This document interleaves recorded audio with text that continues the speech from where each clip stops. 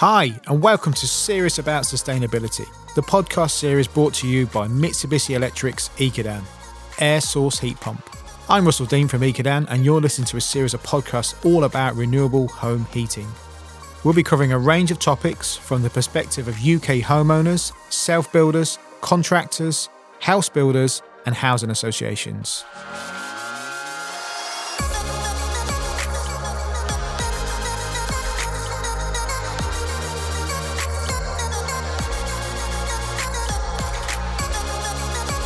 Our show today is called Sustainable Homes Building the Future.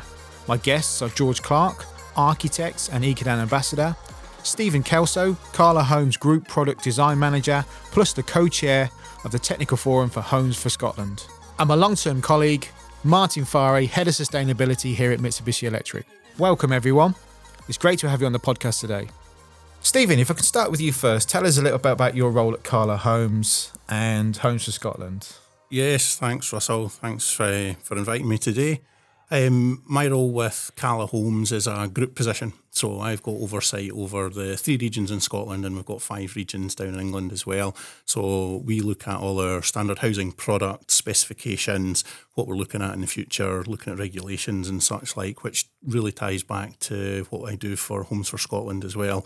With the Technical Forum, meeting up with our peers in the industry and such like, to really drive back to the Scottish Government on what we are looking to do as developers to try and hopefully collaboratively do things the right way moving forward. Mm-hmm. And that engagement with the Homes for Scotland, is that intrinsic to your role? Is that such a key part of what you do? It's not so much a key part of what I do at Cala. It's an overview from an industry perspective that Cala affords me the capabilities to look at, and it really drives Cala as a business to be at the forefront of what we're doing moving forward. And certainly in Scotland, more so than perhaps in England, is that most developers kind of look towards Cala as the more prestigious builder, what they are doing, and most look at us and try and copy what we're doing moving forward. Interesting. I've been working on sustainability for 18 years now, and ever since I've worked on sustainability, I've always been aware that the standards in Scotland have always been higher than England. How high are they at present, and what's that scope look like? To give a bit of an overview, the regulations in England have just changed in June this year. That was a 31% over where they were previously. In Scotland, the regulations are changing in December this year, and that's a 32% overage. But the baselines were different. Mm-hmm. So where England is at now is roughly where Scotland was in the 2015 change in regulations. So we're taking the next step forward, which is reducing our thermal wall U values and such like, making them more thermally efficient, reducing our heat losses. Not quite at this stage pushing down the fossil-free fuel route, mm-hmm. but it will affect quite a few developers to make them go down that route ahead of regulation, and indeed that's what Cala are looking to do, certainly in Scotland. Are you able to talk about what Cala are doing on that, looking at the standards and that improvement? Yes, I mean, across the board, Cala have set from the 1st of January 24 that all new developments coming forward will be full electric, off fossil fuels. There is a lot of challenges around that in terms of the infrastructure that's required for it, the supply chain as well, the education, our subcontractors, our customer education base and such like. And we've suffered from that. Suffer's maybe the wrong word, but we've been on that journey since 2015 when we looked at the hybrid era of heat pumps. Mm-hmm. A bit like the hybrid car, it's a step change towards where we want to go, but the knowledge base at that time was quite limited. Mm-hmm. It's come on leaps and bounds since then, but I don't think that we're quite in the position that we could go and flip the switch and move everybody to heat pumps tomorrow, but it's a journey that we're on. So you saw hybrid heat pumps as a stepping stone to fully electric. Yeah, definitely. Yeah. What do you think you learned from that stepping stone of hybrid heat pumps? What key things did you learn? There's quite a mindset change, both from our subcontractors and ultimately our customers. Unfortunately, the way EPC ratings are done, they're more based on cost of energy as opposed to the type of energy. So to put things into context, we would be building houses with gas and putting photovoltaic panels on the roof and getting an aerated house. But when you use the hybrid and in the future using the standalone air source, you'd end up with a B or potentially a C-rated house. So it kind of conflicts the model objective of moving away from fossil fuels and reducing our operational carbon elements and such like. And it's trying to educate the customers in such a way, but obviously we've got the kind of energy fuel crisis at the moment as well, which is compounding things in terms of the gas and electric. Hopefully there's an EPC reform coming, which is going to look at the carbon element as well as the cost element. And I know the new SAP calculation tool that's coming out, which determines what it is that we do from our fabric, heat loss and solutions.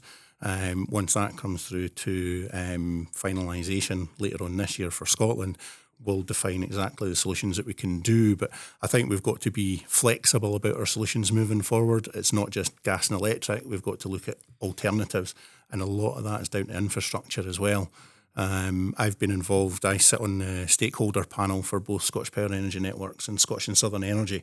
So I've been quite instrumental now that I'm in there to try and help them understand from a new build perspective what is the requirements moving forward in terms of going all electric. And they're constrained with what's physically in the ground to what they can generate. So moving forward, I don't think there's one solution that you can really hang your hat on that is going to be feasible for every site moving forward. And that's quite a challenge for new build developers because we're probably set in our ways that we get a solution, we stick with it. So it's about an education process with that regard as well. And now I've again afforded that from Cala to be involved in these. We're really kind of heading towards a more collaborative future, which has never really been done in new build housing before. I think you're spot on. I think we were talking about this earlier before we started, that collaboration is key. There's not one solution is the silver bullet to fix this, and therefore it's a combination of technologies, strategies, and collaborating. And like looking at what you're doing, reaching further than just building houses into the power companies, so you can kind of start those discussions earlier in the process, that when you actually get to build the houses, everything's ready to go. Yeah, it's exactly that. It's the whole journey, the full life cycle of the project, from putting the spade in the ground to moving the customer in, and how they live in the house afterwards, because we've still got their health and well-being aspects to take consideration of as well. So we could make the house as thermally efficient, as airtight as we can to, reduce the need for heating. But actually, how do they live in the house? They've still got to be able to breathe properly. We're in the house, so we've got to ventilate the house properly. And, it's the rounded approach that we've got to take now. And, there's a lot more to take cognizance of, the further in the future that we go. So, Stephen, as of 15th of June this year, all new homes must produce 31% less CO2 emissions than previously acceptable, and that's all under the Part L regulations.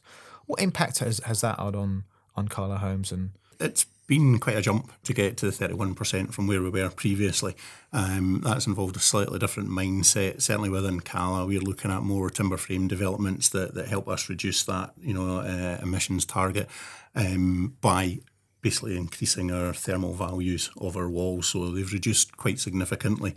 They're probably akin now to where we currently sit in Scotland. So we are fairly understandable of the U value targets that we need to meet, which has been good from an English perspective. There's a lot of learning there that's been done in Scotland that does help that. But probably one of the key things that's come in with the change to the regulations that came in June was a 12-month transitionary period, which is basically any warrant that's been granted or any building that's been built prior to June has got 12 months. After the 12 months, on a plot basis, not a site basis, that needs to be done to the new regulations come 2023.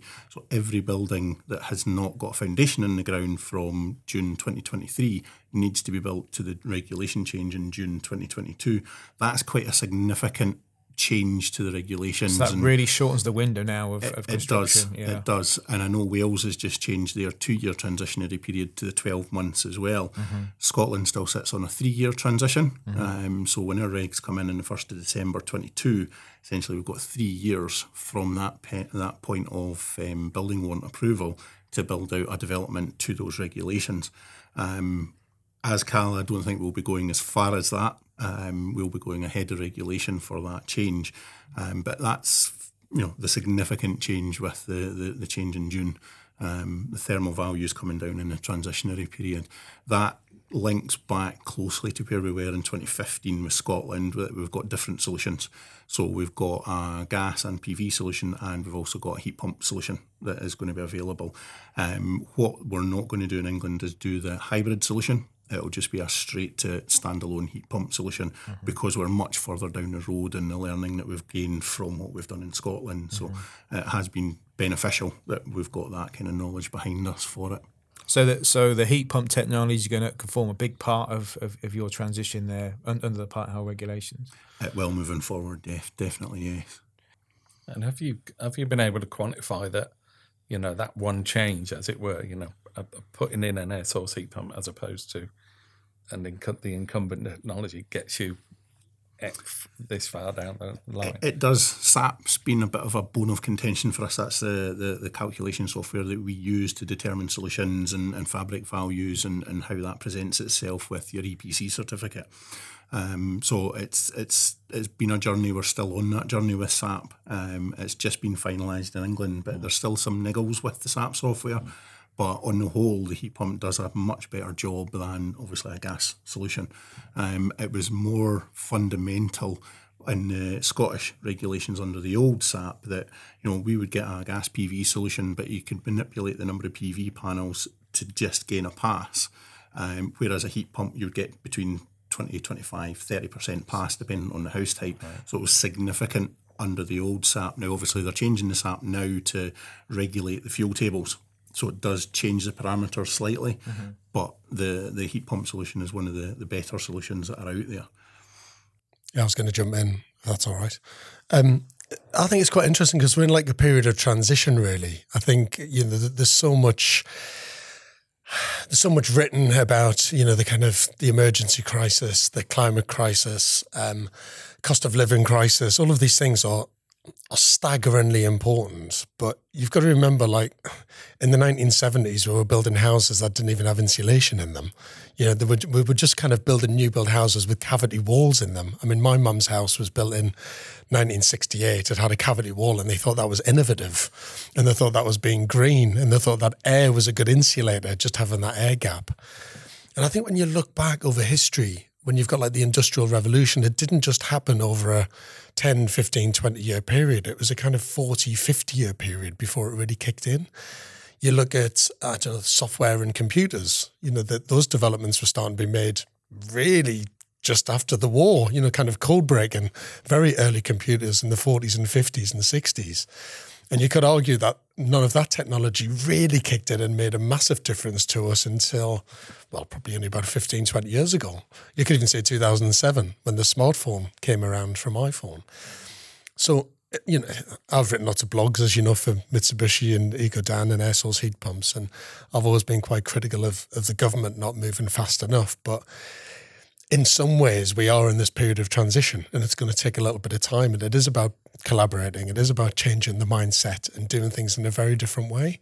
If someone talked about just building an uninsulated structure today, we would think they were absolutely crazy. But it was only 40, 50 years ago we were doing it. So I think on the one hand, we can knock the industry saying it takes a long time to change. But I think this isn't just about housing. This is about everything. This is about how we generate power. This is about how we use power, trying to minimize waste. And you look at things like wind farms, particularly in Scotland, amazing. I mean, we're building some of the best wind farms in the world at the minute. Really, really innovative. And you could argue that's relatively new technology, to be honest with you. And we've really upscaled that. So I think you've got to see it in that historical context when you're making a big revolutionary change, which isn't just about housing, it's about everything. I mean, we're talking about everything to do with being either low carbon or zero carbon, the way we make things, the way we use things, where we manufacture things, even down to where we get the materials from, about how things are built. You know, those conversations now are completely different to what they were 10, 15 years ago. I think I was having a conversation with some colleagues the other day, and it's carbon has to be considered in every decision you make now, whether it's your embodied carbon in the technology that we're making or people are using, whether it's how your company operates, how your company travels, how your company conducts their meetings, how they conduct their events. Carbon just has to be considered in everything. Yeah, how things are transported, where you buy them from and how they're made. You know, I mean, we know like in things like the clothing industry, it's been quite controversial about how certain products have been made in certain parts of the world that are then sold in the UK. And companies are looking at that going, hang on a second, we shouldn't be doing that anymore. So you're right. I think carbon with a massive capital C is kind of the biggest thing that we need to be addressing, really. Absolutely. And we manufacture in Scotland ourselves. So, you know, with that UK manufacturer, but the challenges we've had is some of those components come in from different countries. And it's now about securing a supply chain into the factory that's very close to the factory and it's in the UK. Yeah, I mean, no, you're starting to talk about globalization, and we do live in a global world, and that is just the reality. You know, there are components that are made in other parts of the world that we don't make here.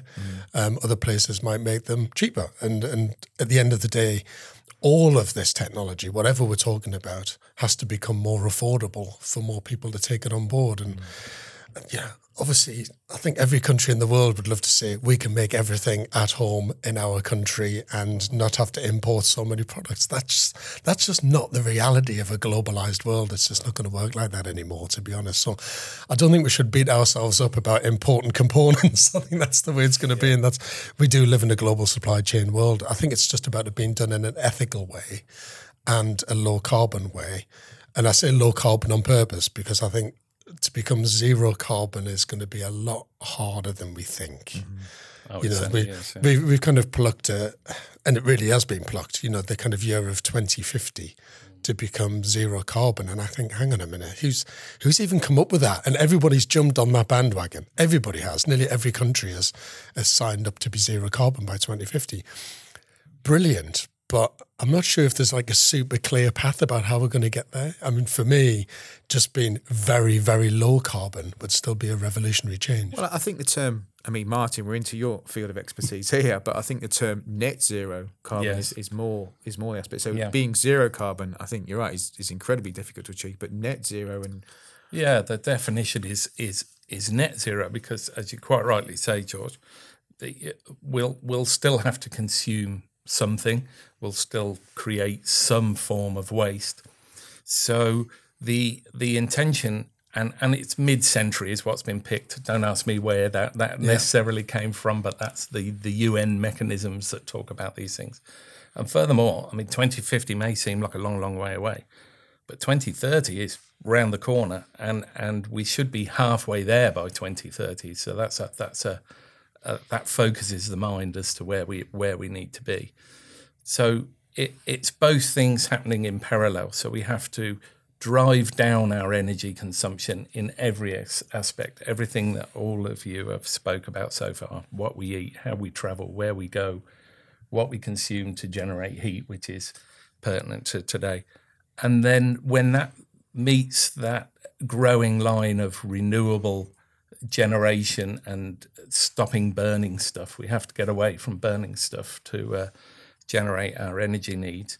When they meet and we still have, you know, a residual amount of emissions, we offset those emissions then, and then that's why we're net zero in that balance. That's the way to see it. So the aspiration of total zero, wonderful, yeah. Like you said, I'd settle for net zero. I'd settle for near net zero. Absolutely. And you're right. You used a word that we often use, which is a journey. We're all on that journey. We're a company doing a certain thing of a certain size, but it's countries, companies, and citizens is the way I look at it. We've all got our part to play. Absolutely. And I left the COP events in Glasgow with a clear understanding that, you know, there's there's a goal. We all understand the goal. There's a journey for us all to go on to get there. But I left with a clear view that it's very much the companies that are going to have to go out, innovate, invest, and create those options for the rest of us as citizens to make it. Yeah, you've just made me think about something very bizarre, actually. We're not talking about housing for a couple of seconds, but there was a brilliant program made by Stephen Fry, and it was about the 100 best inventions or his top 100 favourite products that were ever made. And it was fascinating. Actually, it was great to watch. It was everything from, the Swiss Army knife down to the biro pen, because obviously we went from kind of quills and calligraphy and fountain pens to having this biro pen, which was this amazing thing. Looking back, it's quite a disposable thing, so it's not particularly green. But his number one choice at the very end, and I hadn't really thought about it, I was trying to guess what it would be, and it was fire. He actually got out a lighter from his pocket and he just said the discovery of fire and us being able to burn stuff and heat stuff is probably the greatest discovery. And actually, you've just said the thing that we need to stop doing now is burning stuff. We do. And it's kind of the polar opposite. And that was a program that he made probably, I'm guessing now, maybe it's about 8 or 10 years ago. I can't quite remember. And I think the celebration of burning stuff probably wouldn't happen if he made the same program today. It's still an amazing invention. It is fantastic. And it was about burning stuff and then harnessing power from heat. And we're now thinking about, and Mitsubishi are thinking about, how you do that in a very different way. I just wanted to pick up on one of your other points as well, George, which is this scale of change. And we have been through this scale of change before.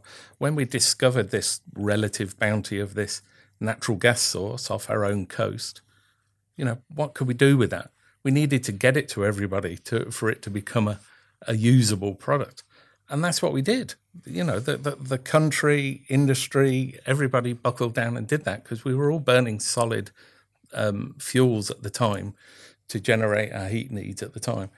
And now we have a 5,000 mile plus gas network, 23 million homes. At the time, connected. At the time, that must have seemed like a Herculean task of how are we going to get this resource to these people and make it usable. And that's the way I see it now. We're moving in that different direction now of stopping burning that. That got us a certain way, but we need to move away from that now and have that joint effort, with a product that's applicable today that can make a difference. And we've done it before. Yeah, and coming back to Scotland. The level of innovation there is quite amazing, actually. There are big conversational changes in Scotland about how we build stuff, how we manufacture stuff, how we build houses, how we make houses. I've been involved quite heavily with kind of putting together modular house building companies who have come together, really collaborated. So rather than battling against each other and kind of doing their own little bits of R&D and trying to hold on to it, really sharing information about how we can manufacture homes in a different way and in a greener way.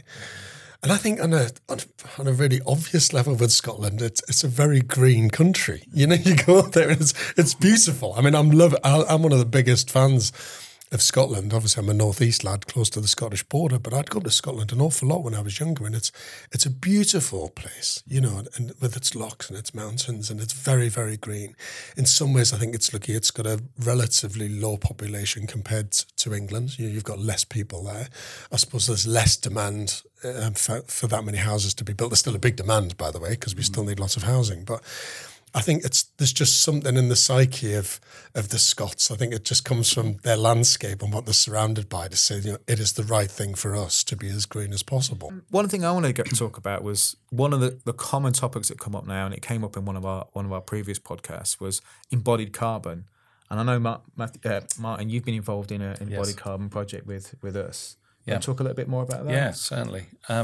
Well, as a business, and I'm the same as you, at the 18 years I've spent here, we've always focused and always been asked to focus on the operational phase of a piece of equipment or a total solutions life.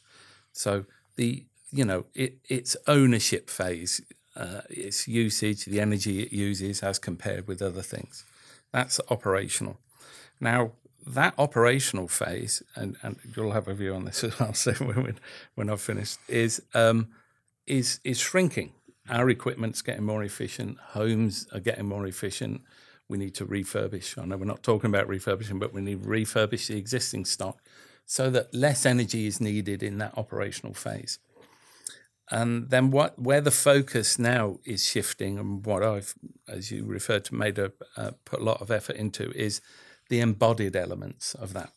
And that's the whole finished thing. So in this instance, a home. What is the embodied impact of that home as built, as it sits there?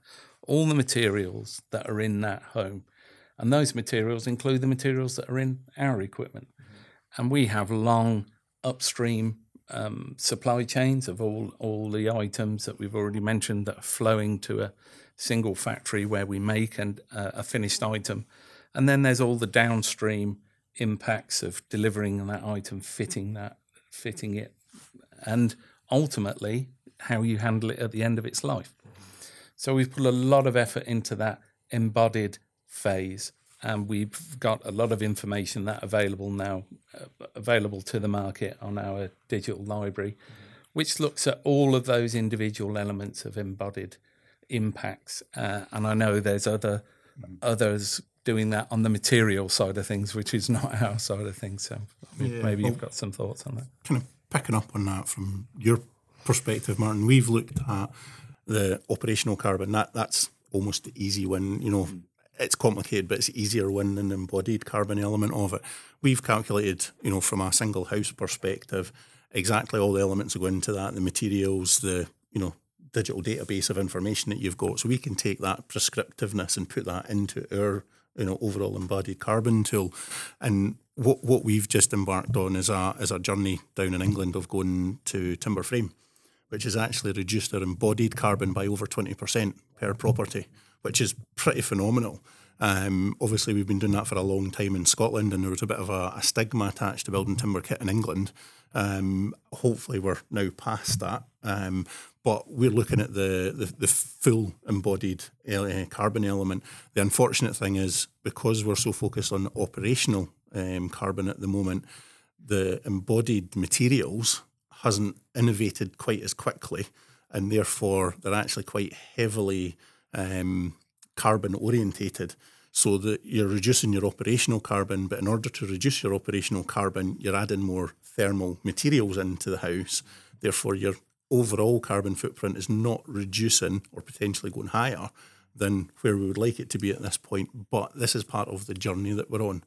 And I think, George, you mentioned earlier, the collaboration part of it. In 25 years of being in the house building industry, the last 5 years has really been very eye-opening for me that, I can pick up the phone to my competitor, in a similar position and have an open and honest conversation.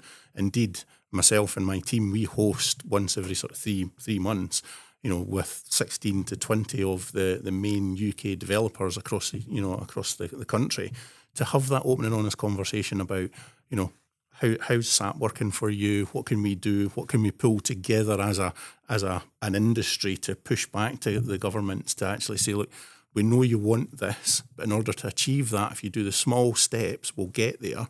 But you can't just flip the switch, because we're not ready for it at this point in time. We're not scaled up enough. We don't have the skills. We don't have the education. We don't have the training. And indeed, we've probably not got the supply chain, ready just to make that switch. But if we do it in a steady stepped manner, then we can all achieve that goal and probably get there quicker than almost grinding the industry to a halt at this point and then kicking forward from it. Mm-hmm. Yeah, I think it's interesting in some ways, because I think it's like any industry when there's a major change happening, there's certain companies that will get left behind, because, and it's just one of the things about business, because they're set up in a certain way, they've got supply chains in a certain way. To actually change quickly is really difficult, especially if a company's been around for 100 years and generally build things in the same way. And then you'll get the innovative disruptors, the people who come in really quickly, who in some ways haven't got that baggage. It's tragic, really, because some of the new innovative disruptors haven't got all the experience and all the knowledge that's been there in the company for many years. In some ways, that's just evolution of any industry, Absolutely. To be honest with you. It really is. But yeah, just coming back to what Stephen was saying, I think, going down the timber frame route, I mean, Scotland have been doing timber frame houses for quite some time, actually, and doing them very, very, very well. And when I look at kind of some Scottish architecture, domestic architecture, it reminds me of Norway and Sweden and Finland. You know, in some ways they feel like they've got similar kind of climates, you know, very green, lots of fantastic forests, replenishing those forests as well at a really good rate. So in a very sustainable way. And I think when you look at the architecture that's been built there, to me, it just feels greener and it feels like it's more connected to the landscape. Whereas, you know, I go around parts of England and we're still using too much concrete. It's just an absolute fact. It is difficult to revert to timber, certainly at scale, but it's happening. I mean, it used to be difficult to get insurance for building a timber frame house because of potential fire risk when you were building a timber frame building on site. You know, there was a lot of arson attacks and things like that. You literally couldn't get insured sometimes to be able to do it. That's shifted and changed. You're now looking at kind of high-rise buildings being made out of timber. Well, that conversation wasn't happening 10 years ago.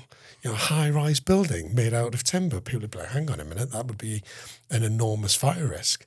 That's going to feel even more poignant after something like Grenfell as well. And so it is changing that mindset where people go, well, actually, no, we can do this. Structurally, we can do it from an engineering point of view. We can build new build apartments in timber frame at 18, 20, 24 stories high. Structurally, we can do it, and we can fireproof it so that it's very, very safe.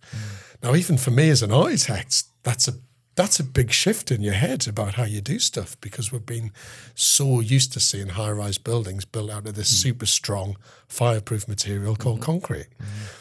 But even that's starting to change. I mean, I don't know if you know about graphene. Graphene's a kind of a new material that's been developed, particularly at universities in Manchester, where your graphene is in some way it's more fire resistant and stronger than concrete or steel, and it's got kind of less carbon in it as well. So we've got this wonderful material technology developments happening in universities and within companies to kind of make that change and difference. And I think I find that really exciting. You know, when Stephen mentioned about education as well, I think you've got young people coming through. I mean, as you know, I've got an educational charity called Moby, which is all about inspiring, you know, young kids to get excited about home innovation and home design. Stephen might like this, actually. We launched a scheme with young kids up in Scotland recently, and our Scottish chair, he was allowed to say this, not me, called it McMoby, because we launched it in Scotland for the first time. Hope that doesn't offend anybody, but it was brilliant because you're seeing young kids really engage with the idea of homes being built, manufactured possibly, recycled in a very different way. You know, thinking about a circular economy of how we use materials and we design houses rather than it just being a linear economy where we use materials, burn stuff, and then we haven't really worked out how to get rid of them. Where I think with the circular economy now, that's about design. That's about R&D at the very beginning of saying how can we design something differently so that we can plan for how it's going to be recycled or reused or repurposed in 60, 70, 80, 150 years' time. Yeah, one of the projects I remember seeing when I was up at the COP event was in Holland, and it was a motorway bridge, and it was completely made out of cross-laminated timber. That's amazing. And it could be with a view that if the motorway changed or they had a different view of it in the future, they could unbolt it and put it somewhere else, or even bolt it in a different configuration into something else. Yeah. You know, it doesn't have to be a bridge. Absolutely, and that's really exciting. I think that different mindset that everybody's beginning to have, and companies are at different stages. You know, I'm sure if you had this conversation with a concrete manufacturer, they'd be saying, well, we're trying to be as green as possible, but it's still difficult for them to change. Go to a steel manufacturer, you're going to, you know, there's a hell of a lot of heat and a hell of a lot of carbon that's needed to make steel. But, you know, we still need steel quite often under the building regulations to make a building strong enough. So it is that period of transition. But if you want to go to the more extreme version of eco-materials, there's a whole conversation happening now about bioarchitecture, you know, about using materials that are genuinely from nature and how we can use them in a different way. I mean, there's research being done in America which is starting to affect R&D in the UK.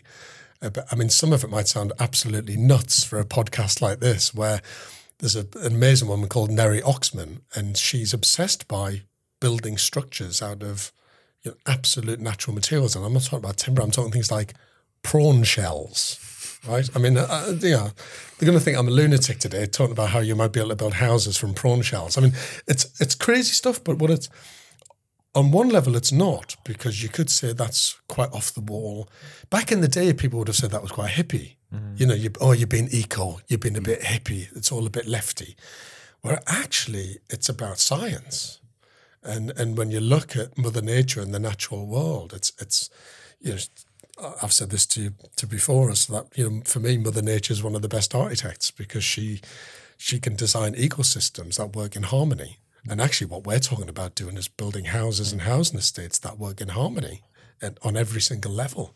You know, Prince Charles published a book on housing development called Harmony, and he used that word on purpose because, you know, everything has to work as an ecosystem, and it needs to be a balance. And that's why when we come back to the net zero comment, that's about balancing out, isn't it? We might have to use a bit of carbon, we will use a bit of carbon, but how do we balance that out to create an economy and an ecology of house building that is balanced? You know, that works for the environment and works for us as a human race, really. I'm not saying we should build prawn shell houses, by the way. That's a bit... That's enough. But she's actually developing structures. I mean, it sounds bonkers, but she's growing structures. And you kind of think, well, hang on, that's not such a crazy idea. We grow trees, which are structural elements. You know, why can't we grow stuff and grow materials in a certain way that are truly green rather than just being manufactured? We could have a prawn shell Ecodan unit. You know?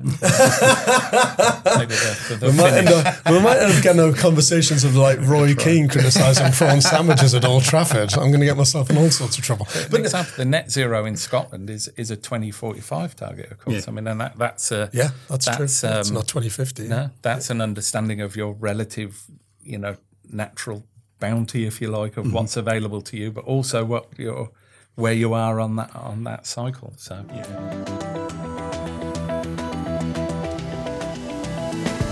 Mitsubishi Electric's Ecodan air source heat pump. Switch from fossil fuels like oil, LPG and storage heaters to clean, renewable home heating. Visit ecodan.co.uk for more information.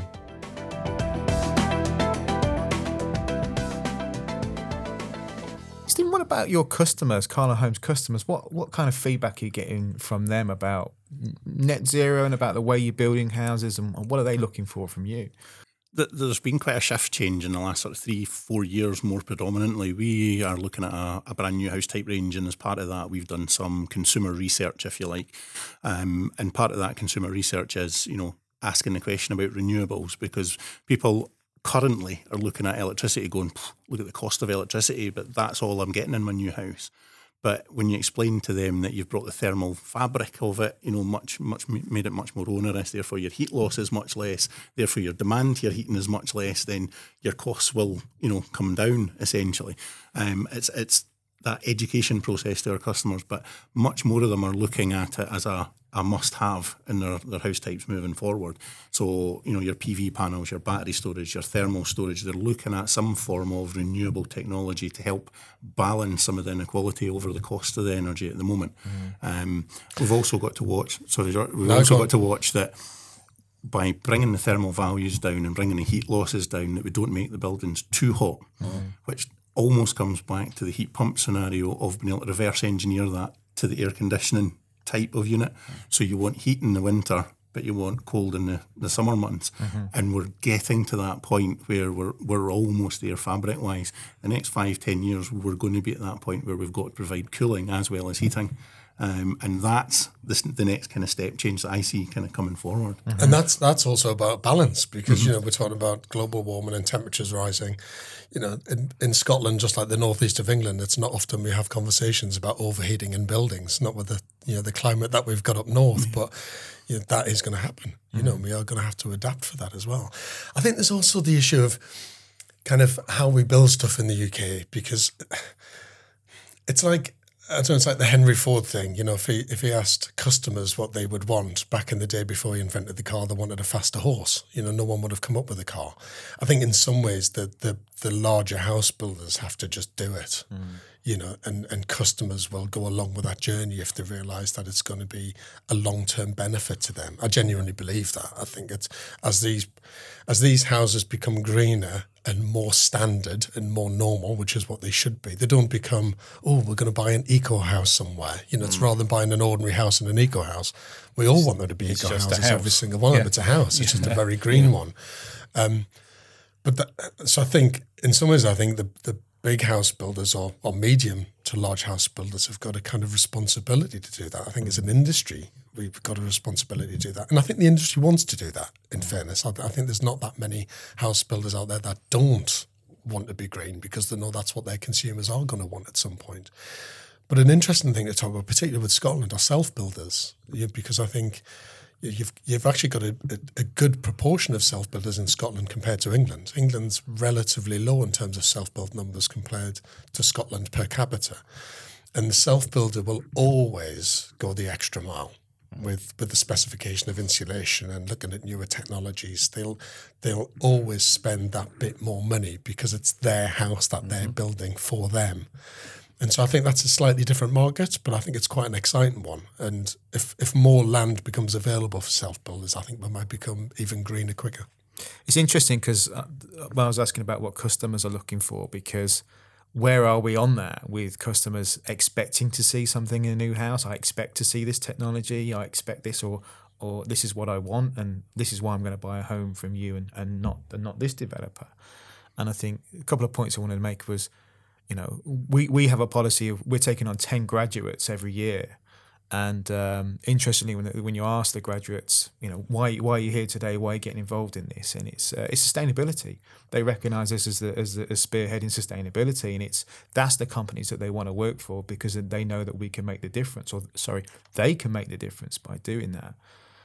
So I was interested to see where the average house buyer was on that. You know, I expect to see a heat pump. I expect to see photovoltaics. There's definitely an expectation there now that there should be something. And indeed, you know, on larger developments that we started maybe 3-4 years ago that might have another 3-4 years to go, how do you explain to that client who's moving in 3 years' time that actually we know it's off gas, but this development was started at a point in time, so we need to finish that development. And it's that understanding of that transitionary phase, if you like. But it is becoming increasingly more and more difficult, and we need to look and embrace that change moving forward. And I think from Cala as a business, we've done that from 2015, you know, in various guises, looking at that differences.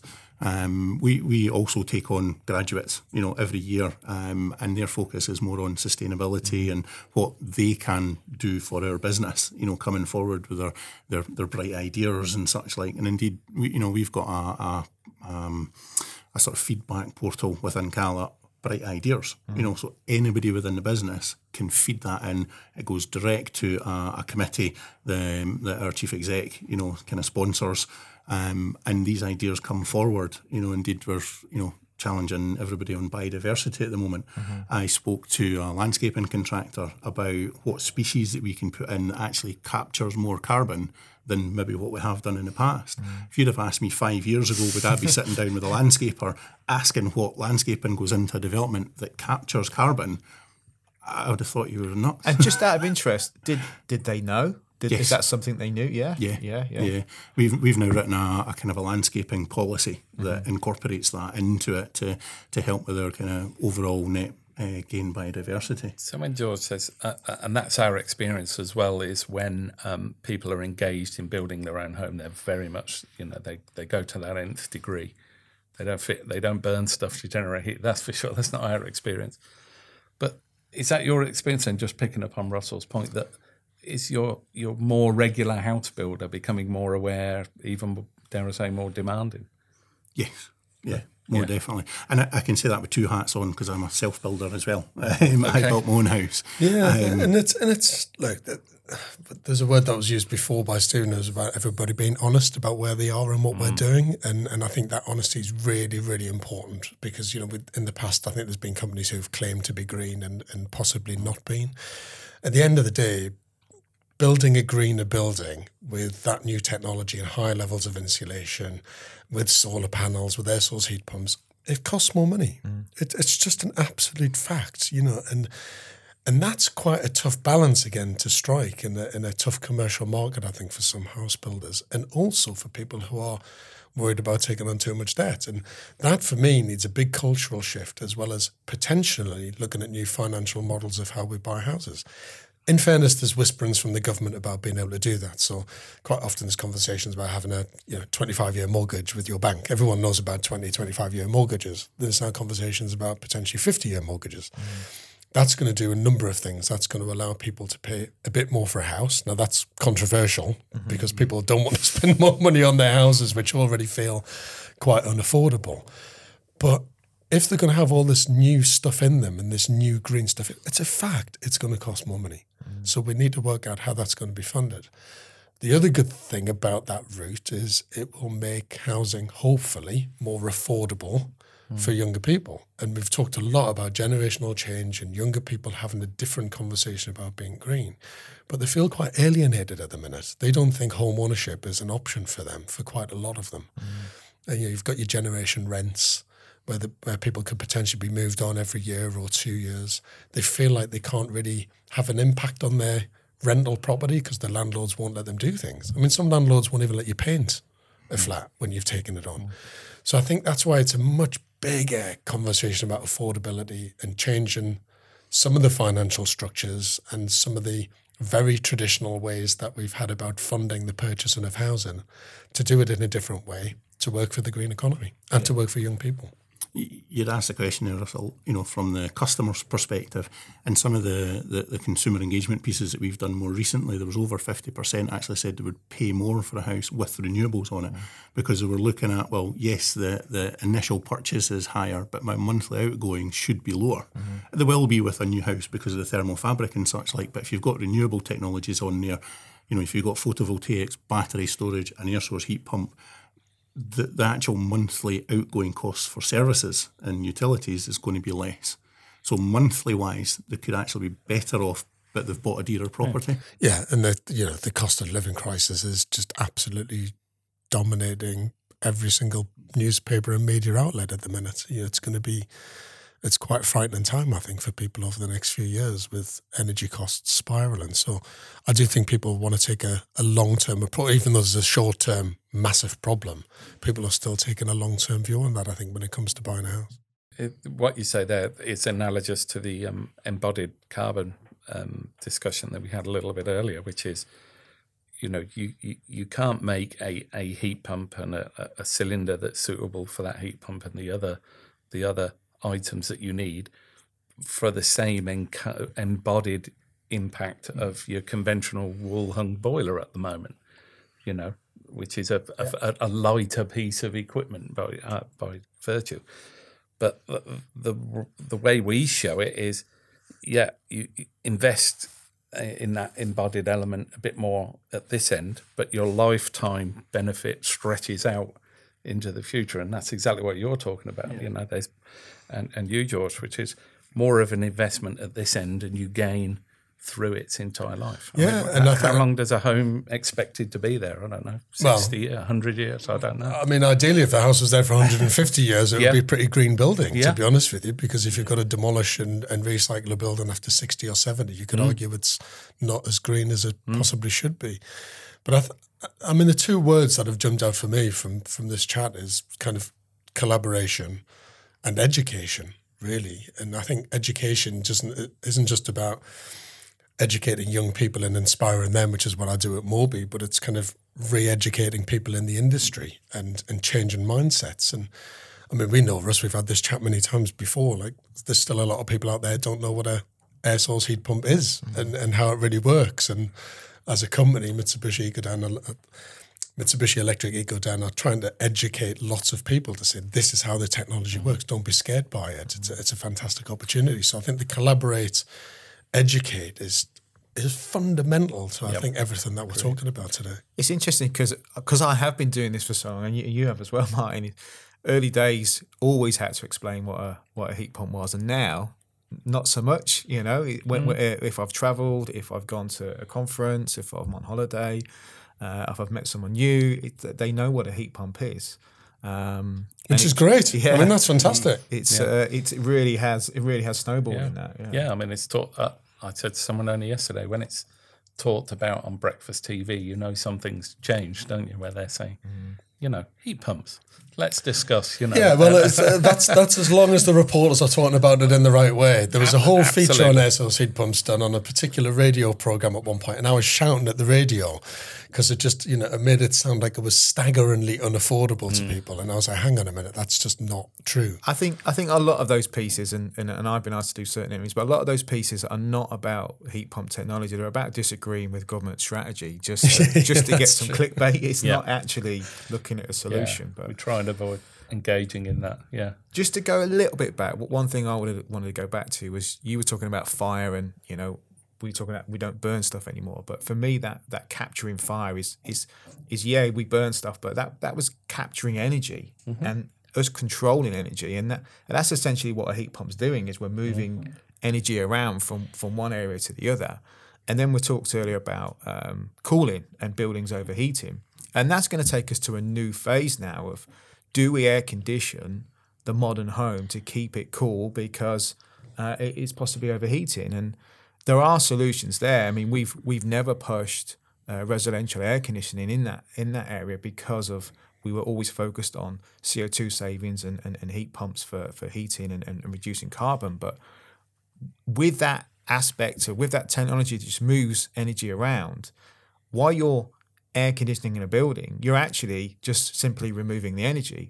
Now, we could be taking that energy and putting it somewhere else. So, and we do, of course, yeah, commercially more, but it's taking that technology and looking at it more on maybe on a domestic scale. When I speak to complete lay people about a heat pump, you can always do it in just three squares on a piece of paper.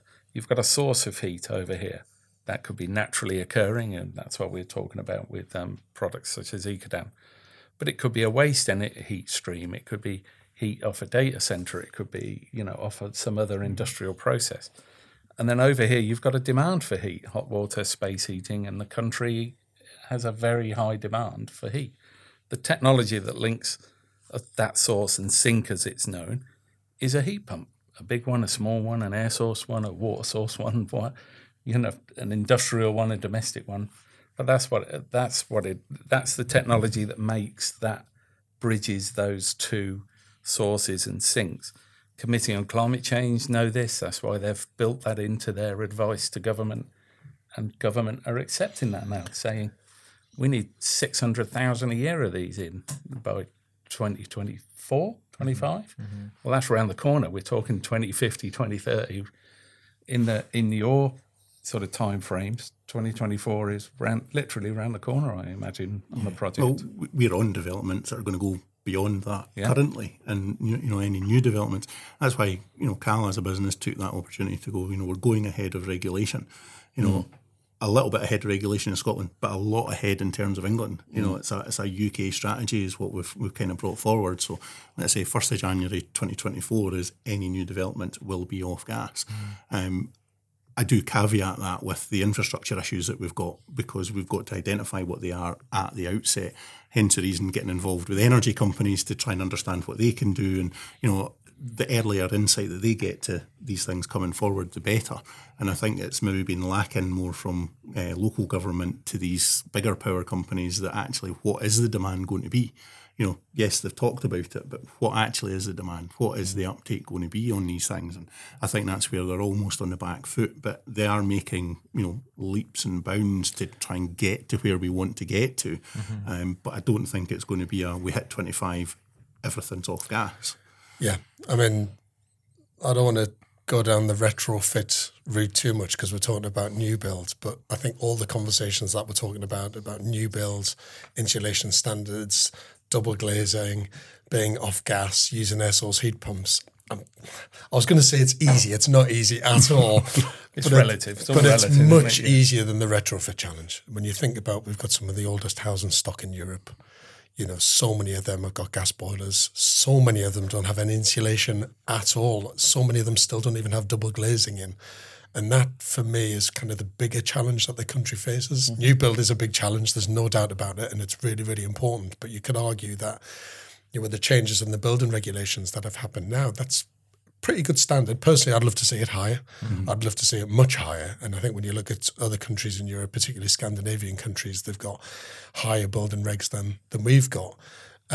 Some developers here would embrace higher building regulations and some others would push back on it because they'd be worried about how difficult that would be to achieve. But that's new build is moving in the right direction. There's absolutely no doubt about that. And even new build that was built 10, 15 years ago is still infinitely better, so much better than a lot of the old existing housing stock that we've got in the UK. So it's the retrofit challenge that worries me more because we've got more of it. We've got lots and lots and lots of stock, which is very, very old and poorly insulated. Certainly, look, new build is complicated, but it is the low-hanging fruit of the carbon economy of Sage. Yeah. It does kind of set a little bit of the blueprint, of what we would like to achieve in terms of retrofit. And you've got to remember that most new build developments are caveated with a 25% affordable housing policy. So there, for every 100 private houses, there's 25 affordable within that. So there's a replacement programme going on for some of these, old tenement buildings and such like that, in theory, really just need kind of pulled down and rebuilt, to newer, higher fabric. So it's not going to completely change, but at least there's something happening there that's got, a little bit more on the retro side of things, to actually remove that and replace it with new stock. But the amount of retrofit that's out there, I agree, that's the bigger problem. New build is a blank page. It's difficult, but we can manage that difficulty, and it will become more norm moving forward as we embrace the technologies and where we're going to build, how we're going to build. And I said it earlier that there's not one solution that's going to fit every scenario. Scotland's a big place. It's got many hills and many coasts, so we've got to adapt how we build to suit that, which is a completely different challenge to new build than it's ever been before. And that's why we set up these kind of peer-to-peer meetings with other developers to have that conversations, and everybody that sits around there is really coming to the table and being collaborative about it, which is something I've never really experienced before, which I think is fantastic. You take that out. We mentioned concrete manufacturers. We're engaging with them. They're now putting fibre in rather than steel. It's a step in the right direction. We still build with far too much concrete, and we're looking at how we adapt to that. But moving forward, is it going to be more SIPS panels, reducing the embodied carbon element of the bricks on the outer leaf and putting cladding on? There's lots of different kind of solutions out there, but it's been able to tackle them at the right time and in the right quantity. If you go too early, you get stung by the cost of going too early. If you go too late, you get stung because you've gone too late. It's just trying to find that balance. Yeah. And find a balance with your consumers. There's still a preconception in this country that every building needs to be built out of brick or stone all the time. And if you talk about any other material, they go, how long is it going to last for? And they get worried about it. So again, it's that change in the mindset of everyone, I think. I think it's fair to talk about the refurbishment as part of this discussion because of the scale of the issue. But if we're talking future homes, lots of those are going to be there in the future, and that's what we're talking about. The figures that I've seen, I don't know if they're true, but 80% of all the buildings that we've got today will still be using in 2050. Yeah, that's a big figure. That we use. Yeah. That is a big.